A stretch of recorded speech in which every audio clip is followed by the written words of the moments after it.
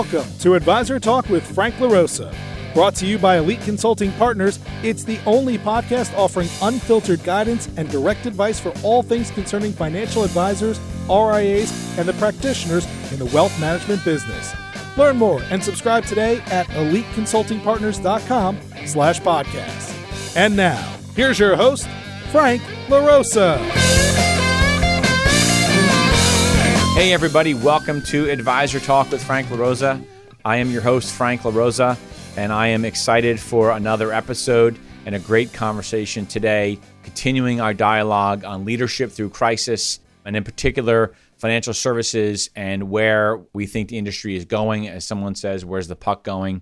I'm really excited to have Michael Bryant on the line with us today. Michael is the CEO of Triad Hybrid Solutions down in Atlanta, Georgia, or north of Atlanta. Michael, how you doing? Doing well. Nice to be with you, Frank. Awesome. That's definitely a nicer background than mine. So I guess I got to work on that. Great. So for my new listeners, this is a dialogue. This is a conversation. It's very informal. We have not really talked about what we're going to be talking about. Haven't really sort of did a pre-interview, because the idea is that we want you to feel like you're part of a conversation that Michael and I are having. And we're sitting at lunch or sitting wherever having a drink, and we're just talking about where the industry is going. So we enjoy them. We try to keep them to less than 30 minutes. So we appreciate everybody listening. I really feel like these are geared towards the financial advisor. If you're a financial advisor listening to this and you have friends that haven't listened yet, share this if you could. That would be great. We're finding that people are, I know this sounds odd, but sort of binge listening to these things over the weekends. I don't know if I would binge listen to myself all weekend long, but that's okay. I appreciate it anyway. So, Michael, we're just going to jump right into it, and we're going to cover a couple different areas. The last few podcasts that I've had, we really wanted to sort of talk about the elephant in the room, and that is the COVID environment.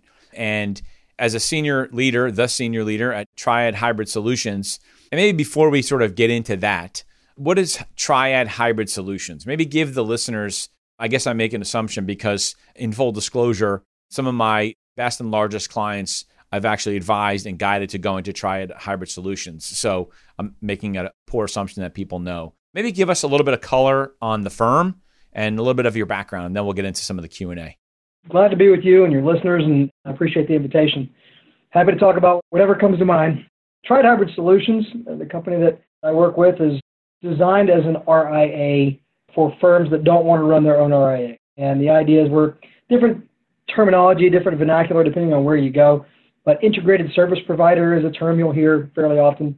But effectively, we're an RIA that allows advisors to come under that compliance structure, and then we provide integrated technology, core technology that advisors need to run, financial professionals need to run their business, CRM, performance reporting, data aggregation, putting together DocuSign so they can do electronic, all the core things you have to use to run your business. And then we also provide the operations side. So we're providing billing, we're providing some of the liaison between the custodial relationships to smooth out some of the, what can be sometimes a confusing experience with some of the custodians as their teams turn over or policies change. We take that on as well. So compliance, operations, technology, and then consultative support. That's the rest of the Triad Hybrid Solutions.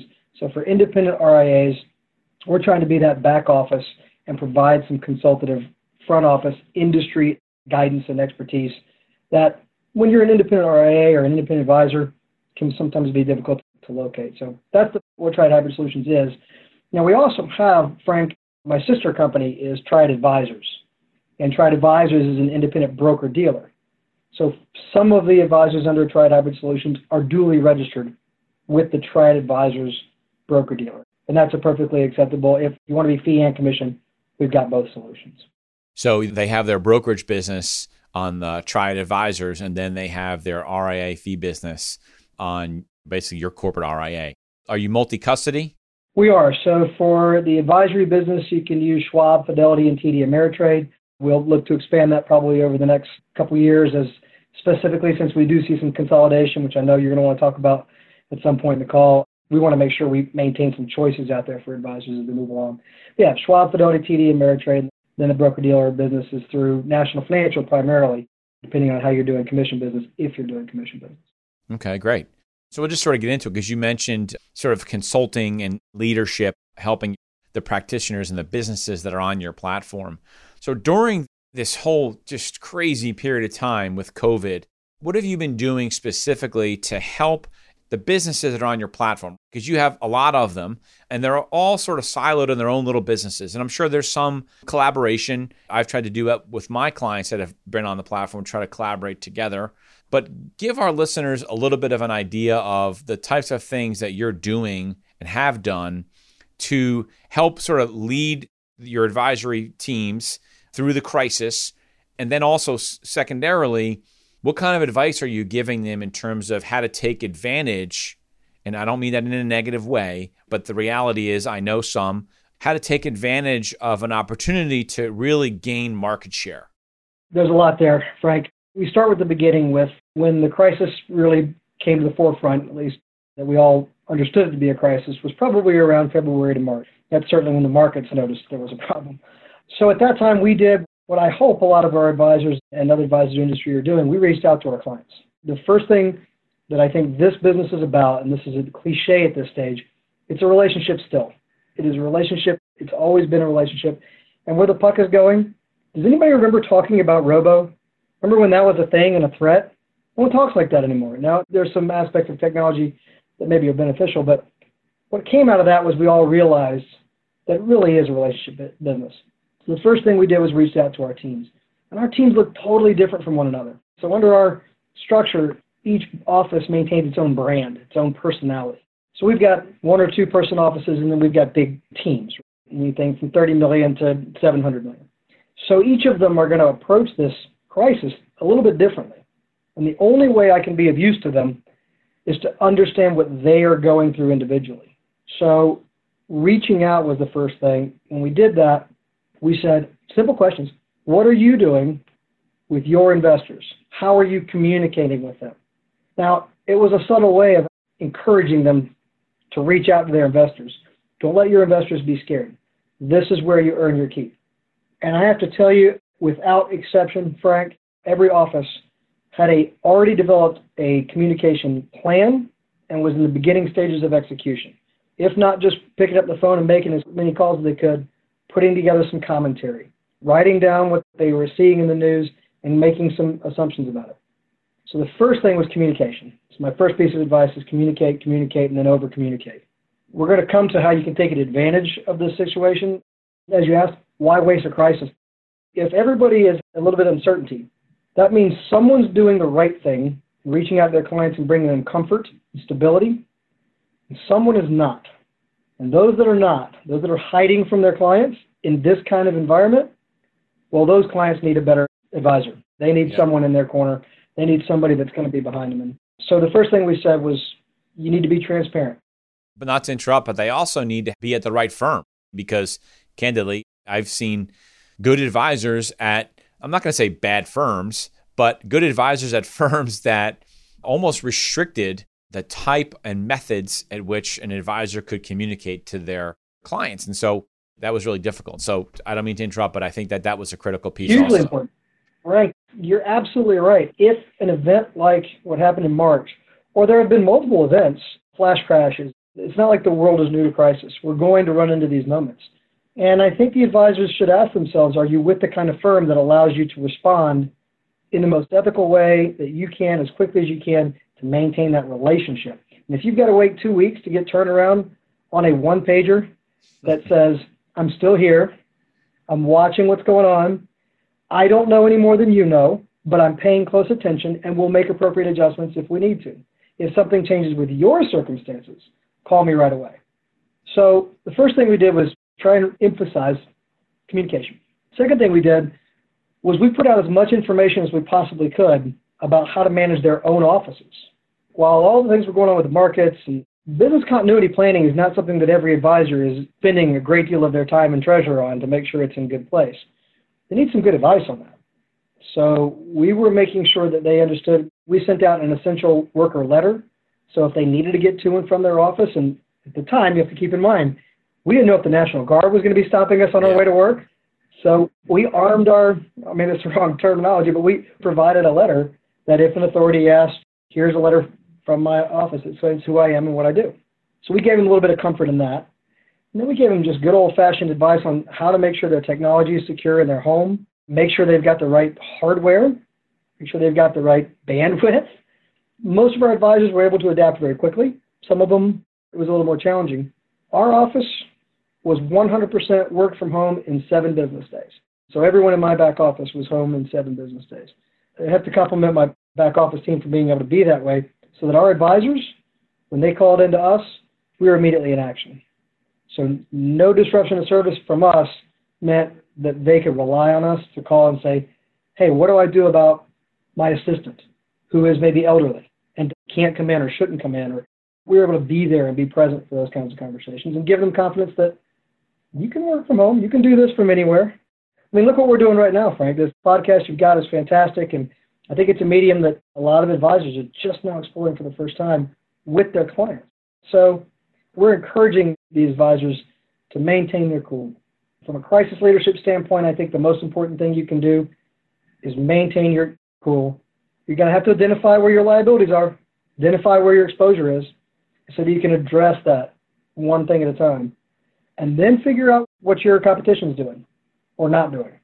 And as you do that, you'll start to figure out the most important things to take care of your existing business.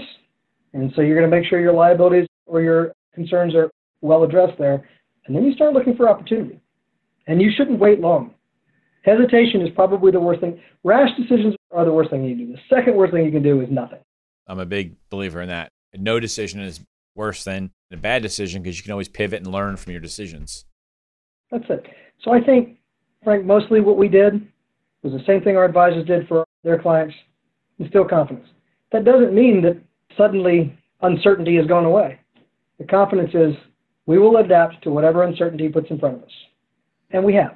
And our advisors have done extremely well. The first couple of months, we gave advice on PPP and whether to take it and how to disclose it if you did. We took the more conservative route on every step of the way to make sure that nothing could ever come back and harm the business of the advisor and their clients. So I think our advisors did exactly what truly great advisors do all across the country, whether they're with us or another firm. They reached out to their clients and said, are you okay? What would you say your best firms, and I think it's important to note that your typical firm does north of $1 million in production. You have those minimums. And so your partners are really seasoned individuals that are running real businesses, which is why they have some of those things already in place. Maybe continuity planning, because a lot of advisors think it's never going to happen to me, so they just push it off. But sort of segueing into my second question, which is really about technology and how do you think technology is playing a role? And I know it's maybe sounds a little bit obvious. As a matter of fact, I did an interview with one of your teams who was a client of ours, Mooney and Lyons in the suburbs of Chicago, episode 43, if everybody wants to go and listen to it. But it was a great podcast, and he really talked about how he used, if I do say so myself, but he really talked about how he used technology, how they used like specifically Zoom, and the fact that, one, you let them use Zoom, but really to over-communicate to their clients, do it in a larger scale. Talked about how every Friday they had different calls where it started with like 5 or 6 clients, and all of a sudden, a few weeks later, it was like 50 clients, inviting a portfolio manager on. And so you have a lot of technology that is, none of it's proprietary. It's off-the-shelf stuff. But what are the things like Zoom, but CRM and reporting and all of those things? How do you see technology playing a bigger role in gaining market share for your practitioners and those that are listening? What should they be thinking about? The first half is operational and it's less sexy, and the second half is a lot more fun. You can gain significant efficiencies by engaging in your technologies. The number one, I just read for the third year in a row, the number one thing you can do is engage with your CRM system. And one of the reasons advisors don't necessarily like to do that is either because they don't have one that's robust enough to do interesting things and build workflows out of and so forth, or maybe the reporting is cumbersome. But they have to get something rewarding back from their CRM system. Nobody wants to just put data in for the sake of the data in. They want to get something rewarding back. And you've got to have a robust enough CRM system for that to be really anything other than a glorified Rolodex. So engaging with those systems is critically important, because if you do, you're going to find there's data in there that can easily be pulled up. Let me give you a simple example. During COVID, you might want to reach out to what you consider your elderly clients. Now, Some interesting political gaffes were made about what constitutes elderly, but let's just assume that people were more at risk if they were over 65. It's not elderly in my book, but take it as it is. You can immediately reach out to them, maybe differently than you do some of your other clients, and right away, with maybe a little bit different approach. So I think there's some technology things that people don't think of as part of their practice, as part of their relationship management. It's called a CRM for a reason, but people don't think of it in those terms. You also need integrations so that you're not going inefficiently from one thing to another with completely different information in both systems. There's few systems you can have to tell one truth. We've not built anything proprietary, Frank, because, frankly, that's just not the business I want to be in. I got my own pun there. It's not the business we want to be in, of building and maintaining technologies. What we want to do is support the technologies that we make available and make sure those technologies are best in breed. I think advisors will find that that's something that they'll want to do as well. So if you've got a reporting system that's just giving you positions and balances, you're not as efficient and effective as you can be in communicating with your clients. You've got to have a great portal. Clients will go to client portals. Some advisors do have specific books where, I'm not going to engage with the portal. But they will if there's something interesting out there for them with which to engage. So I do think there's an opportunity there for advisors to take advantage of people being more engaged in technology. I got to tell you, I was not a Zoom user. I wasn't doing this very often. Now I'm doing them constantly, 4, 5, 8 a day. And that's the more comfortable you get in that skin and getting a little bit of acumen on the thing, you can get so much warmer. So let me tie that in a bow. Using the internal technology can make your office more efficient, infinitely more efficient, and more accountable. So take advantage of this opportunity to dig into your technology and spend time with it, get the most out of it, maximize it. That's my first piece of advice. But then anything you can do to make it a little more interesting, a little more engaging with your clients, Copy Talk, some of these satellite pieces, e-money, some of these pieces that have different wealth management tools wrapped around them. Maybe you want to explore some IPS systems or maybe a Riskalyze or something like this to help you tell a story differently than you have before. All of that technology is designed to help your relationship. If your technology is for the sake of your technology, don't use it. If it defines your relationship, it's pushing you closer to your clients, even when you have to be far away, now it's doing its job.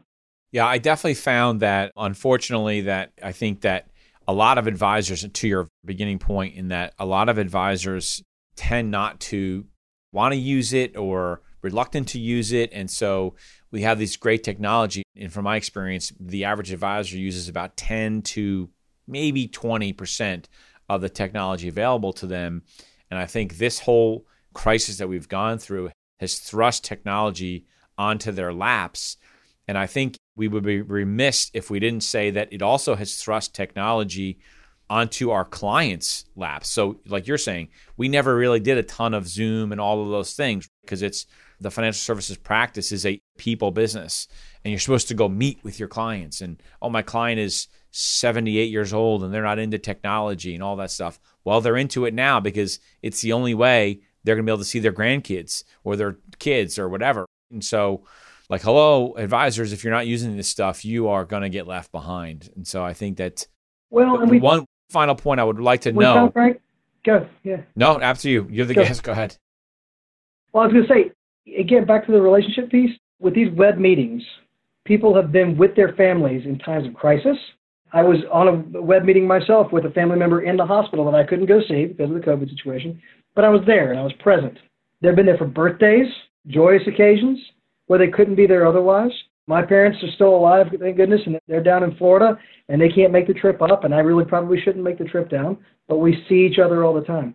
That's the kind of relationship you really can get with your clients because they're doing it. They're doing it with their sons and their daughters and their overseas friends. There's an awakening and there's a willingness that we didn't even have 2 years ago, much less the clients. Your clients are using the tools. Might as well use that opportunity.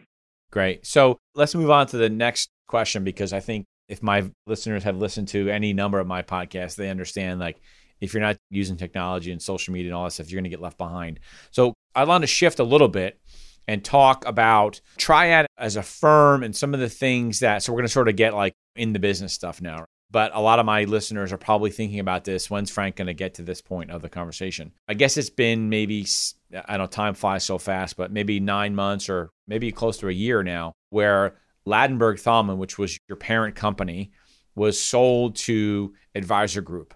And there was all of this uproar about, oh, here we go, everyone's going to get consolidated in. And you and I had those conversations like, you guys are a different animal. Triad and Triad Hybrid Solutions is really a different animal. And that, in my opinion, when this went down, and I was pretty vocal on it, some of my hot mic episodes talking about this, I think that one of the reasons why they did this was to pick you guys up, because that's where again, hate to sound so cliche and keep using the same terminology, but Triad Hybrid Solutions is where the puck's going. So what I really want to talk about is, and again, how has it been?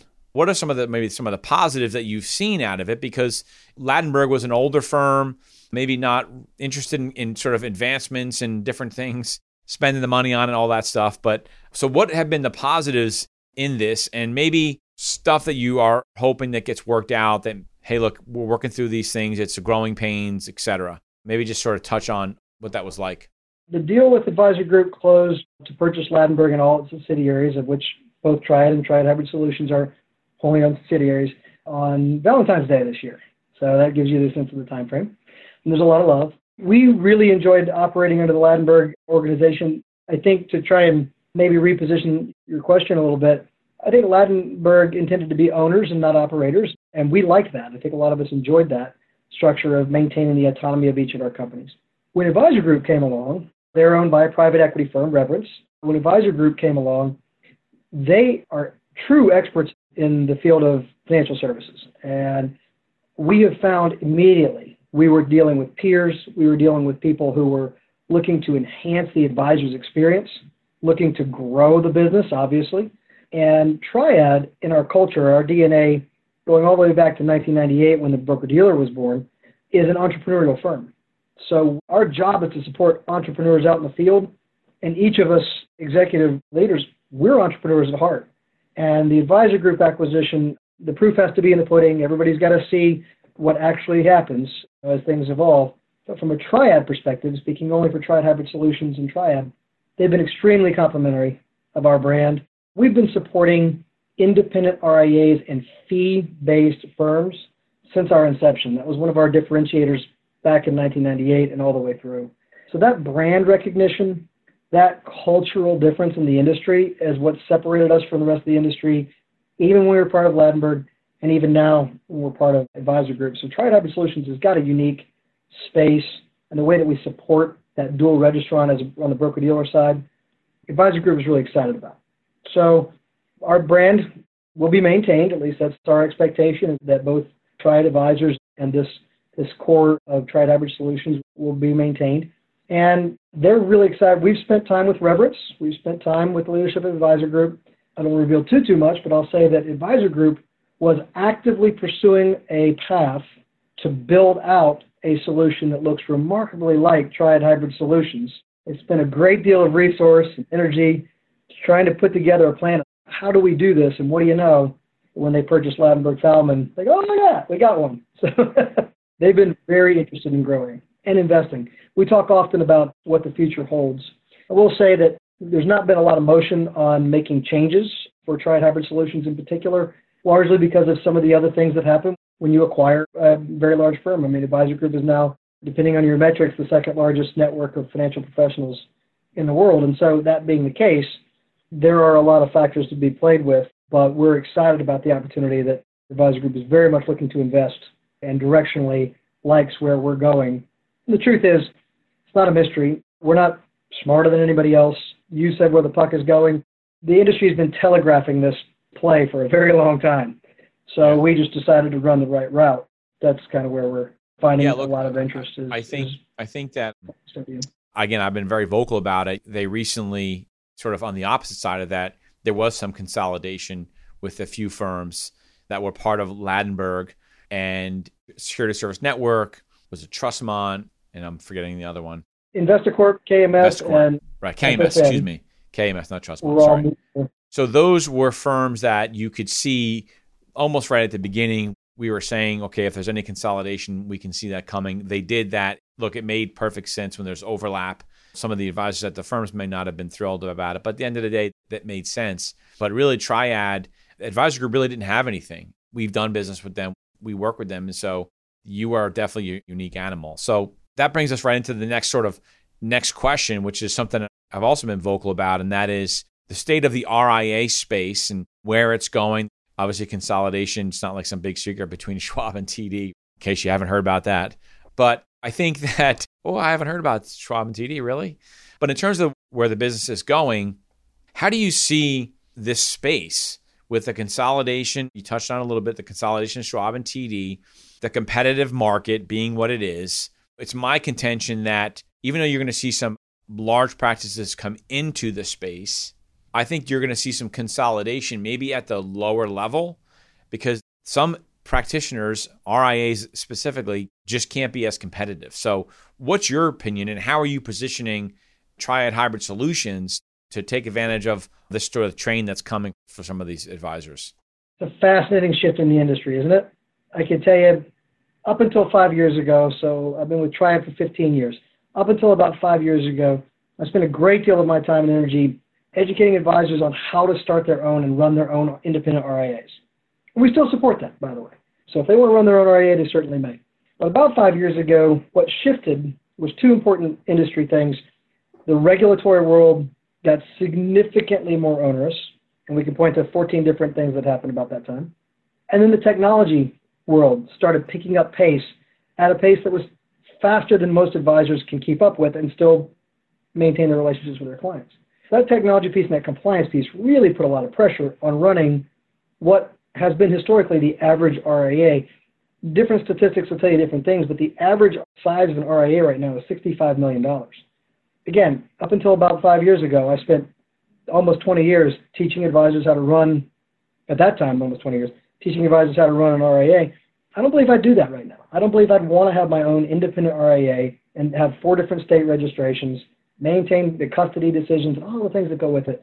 So, yes, I do think you're going to see a fairly substantial continuation of consolidating. Sounds almost like you're giving up ownership, and I don't know that advisors have to do that. Maybe they can, maybe they want to, maybe they'd like to see some equity exchange. But I think by and large, advisors are just looking for economies of scale so they can continue to serve their clients the way they know they should be served. And be competitive. So you're going to see both and be competitive. So you put your finger on, and I don't mean this to be a commercial for Triad Hybrid Solutions, but you put your finger on exactly what we built this particular structure to achieve. Advisors that don't necessarily want to come under somebody else's brand, somebody else's umbrella, somebody else's ownership. They want to come under a structure that gives them the best in breed of everything.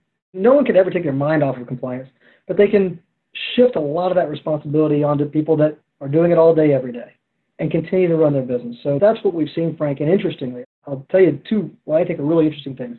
The breakaway broker thing has been a trend that's been going on since about 1995, right? But picked up probably around 2005, 2006 in the Merrill world. That's a trend that's been gaining steam for a while. The new one is where advisors are willing to give up existing RIAs. And we've had 3 advisors in the last about 10 months that have decided, I have my own RIA and or I operated under someone else's independent RIA, and either I don't want to do all that anymore or I don't want to spend time with these guys anymore. And so they've decided to decouple. I think we're going to see a lot of movement like that. Part of it is socioeconomic. Part of it is this COVID thing. People are so introspective now about what they really want out of life, which is great.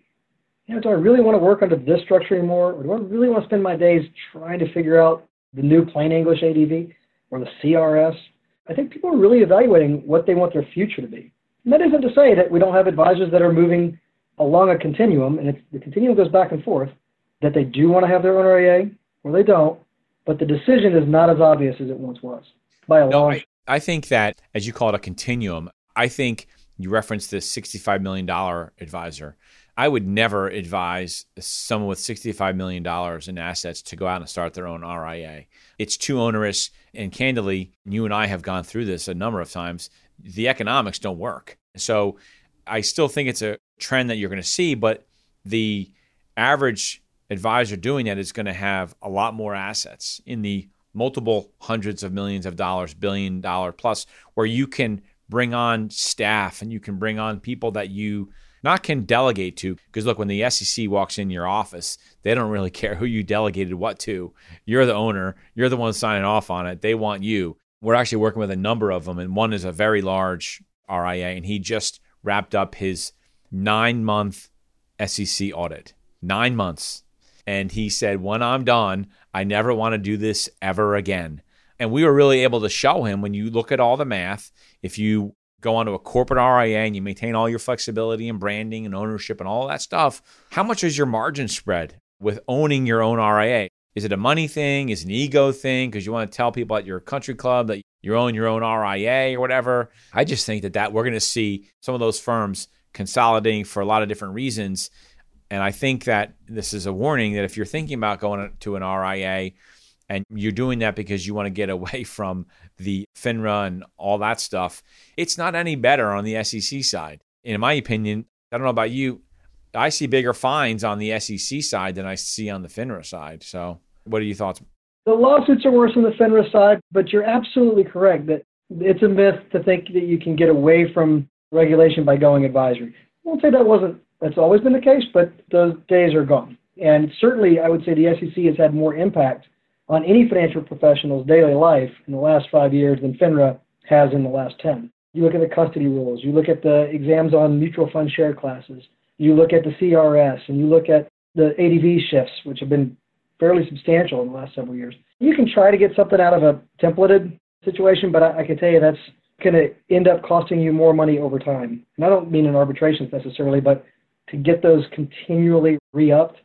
And then you have to ask yourself what your time is worth. Like you said, I don't care who you delegated it to. What's your time worth to unwind or rewind or try and unpack what was done there? It can be really, really onerous. Now, is there a break point from a financial perspective? Sure. And your business partner has got to understand that and come to a place that's fair and reasonable in between. But I definitely think, Frank, we started the thing thinking we'd be perfect for firms under $100 million because there was a state SEC switch from $30 million to $100 million. Now they're going to get a bunch of regulators in their office. We thought we'd be perfect for them. Yeah, we're a good fit for that. But what we're seeing now is 100, 200, 300, and 400 is what we're talking to much more frequently. Just because exactly what you just said. Not enough juice for the squeeze. I don't give it to these guys. They got nothing else to do but do it all day long. And believe it or not, the operational piece has gotten worse. Billing is a lot more complex when you get $200, $300, $400 million than it is when you get $65 million. You'd be surprised how much time and energy advisors put into their billing effort. Sometimes, unfortunately, challenging to do well. So it's nice to delegate that off to somebody else, and you're going to have to pay them something, but as long as it's fair and reasonable, I think everybody can get on. You can move on with doing what you really want to do, which is run an advisory practice. This has been a great conversation. So why don't we sort of wrap it up in a bow, because you're sort of talking about some of the value adds of Triad and Triad Hybrid Solutions. But for advisors that are out there listening to this and they're sitting, whether it's in a W-2 space or they're at an independent broker-dealer and they're thinking about making a move just in general, from your unbiased position, why should they be at least considering Triad and Triad Hybrid Solutions as the potential destination for their practice? I appreciate that opportunity, Frank. I really do. Here's the thing. There are a lot of firms that are attempting to put out in the marketplace back office service providing. They're giving different technologies. Sometimes they're integrating them or they'll tell you they're integrating them. Here's the difference maker. When I say it's a relationship business, Triad Hybrid Solutions has been doing, the owners and the operators of THS have been doing this fee business for over 20 years. We speak fee. We built it as a fee-based solution, not as a broker-dealer solution. We're not accommodating brokers who want to be fee-based advisors. It's a fee-based solution. In fact, we have a number of advisors that are under the Triad Hybrid Solutions that are fee-only, and it's built for that. So that's why we have those relationships with Schwab, with Fidelity, with TD, and eventually with others. It really is a fee-focused practice. So when you're making that change, when you're thinking of making that change, wherever you are now, there's got to be some impetus. You've outgrown the space that you're in now. You're going to need a partner. You're going to need a friend in that. You're going to need someone to help you translate just the words that your current environment uses to the world you're moving toward. And I think that what we've tried to put together is a best-in-breed compliance that you can feel good about and have confidence in wherever you grow, whatever direction you want to go in your practice. It's not ours. I think that's where, unfortunately, the industry has gone a little sideways in trying to teach advisors how they should run their practice. Instead, we say, how do you want to run your practice, and see what we can do to provide the solutions to allow you to do that well. And I think that's the difference maker. Awesome. Great. Well, thank you very much for your time. This was really great, actually. We covered a bunch of different topics, so we threw a lot at advisors to listen to. For those listening, thank you very much for joining us. Michael, it was a great conversation. For everybody, please don't forget to share this with your friends, associates. You think someone's thinking about making a move, or maybe you're thinking about making a move. Listen to this again. Of course, always reach out to me if you have any interest in consulting with a firm like Triad Advisors and Triad Advisor Solutions. You can DM me at franklarosa.elite, or you can shoot me an email at frank@eliteconsultingpartners.com, and I can get you connected with Michael and his team, and you'll understand in a very short period of time why my largest clients over the years have more or less chosen Triad and Triad Hybrid Solutions as their destination. And I can tell you they're very happy. So, Michael, thank you very much for your time. I really appreciate it. It was a great conversation. I'll talk to you soon. My pleasure. Thanks for listening to Advisor Talk with Frank LaRosa. If you're looking for more advice or solutions on any topics in the financial services industry, or you just want to subscribe to our podcast, head on over to eliteconsultingpartners.com/podcasts.